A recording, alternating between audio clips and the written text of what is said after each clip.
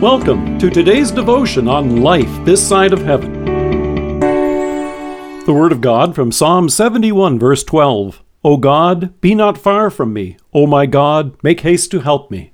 According to an article published by NENA, the National Emergency Number Association, in the United States, the first catalyst for a nationwide emergency telephone number was in 1957, when the National Association of Fire Chiefs recommended use of a single number for reporting fires.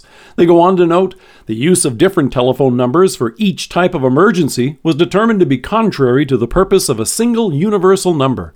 As a result, the emergency number 911 was created, and they note, on February 16, 1968, Senator Rankin Fite completed the first 911 call made in the United States in Haleyville, Alabama. This Haleyville 911 system is still in operation today.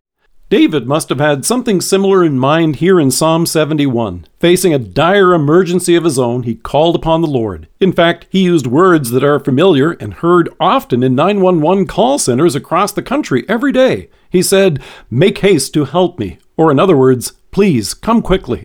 And this wasn't a one-time prayer for David. This urgent plea shows up here as well as in 4 additional psalms. It's such a vital request that we also included, not once, but on multiple occasions in our services. We sing this prayer in the morning, in the opening versicles of Matins, and again in Vespers at the close of the day.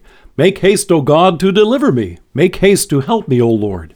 The situation to which David refers in this psalm is not readily apparent, but it's the one to whom he turns that is the focus. As wonderful as it is to sing these words, chances are good that when you and I pray them, our hands are sweaty, our pulse is picking up speed. We, or someone we love, is in danger. Our heart is pounding and we are in dire need. Like David, we need help. We need it quickly.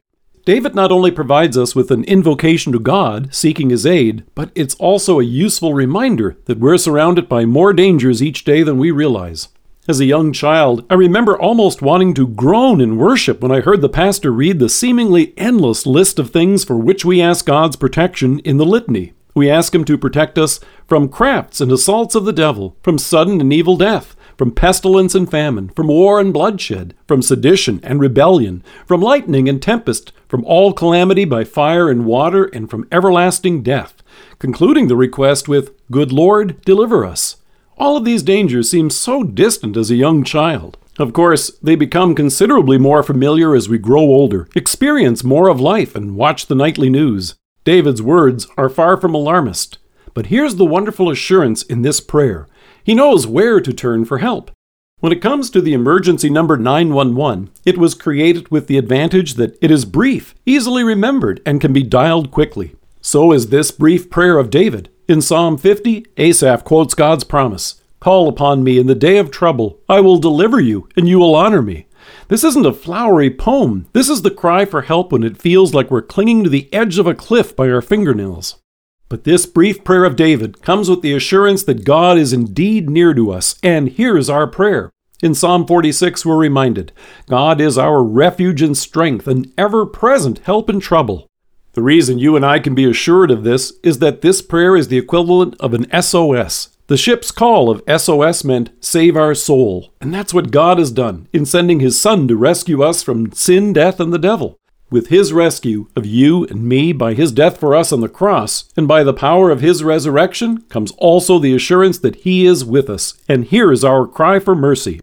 Think of how often you hear the phrase, "We've tried everything else. All we can do now is pray." Instead, as David points out in these words, here's the first thing we do. Let us pray. Make haste, O God, to deliver me. Make haste to help me, O Lord. Amen.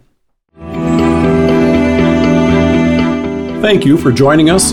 If you are listening to us by podcast or on Alexa, we invite you to browse the resources that are available on our site at lifethissideofheaven.org. God bless you and have a great day.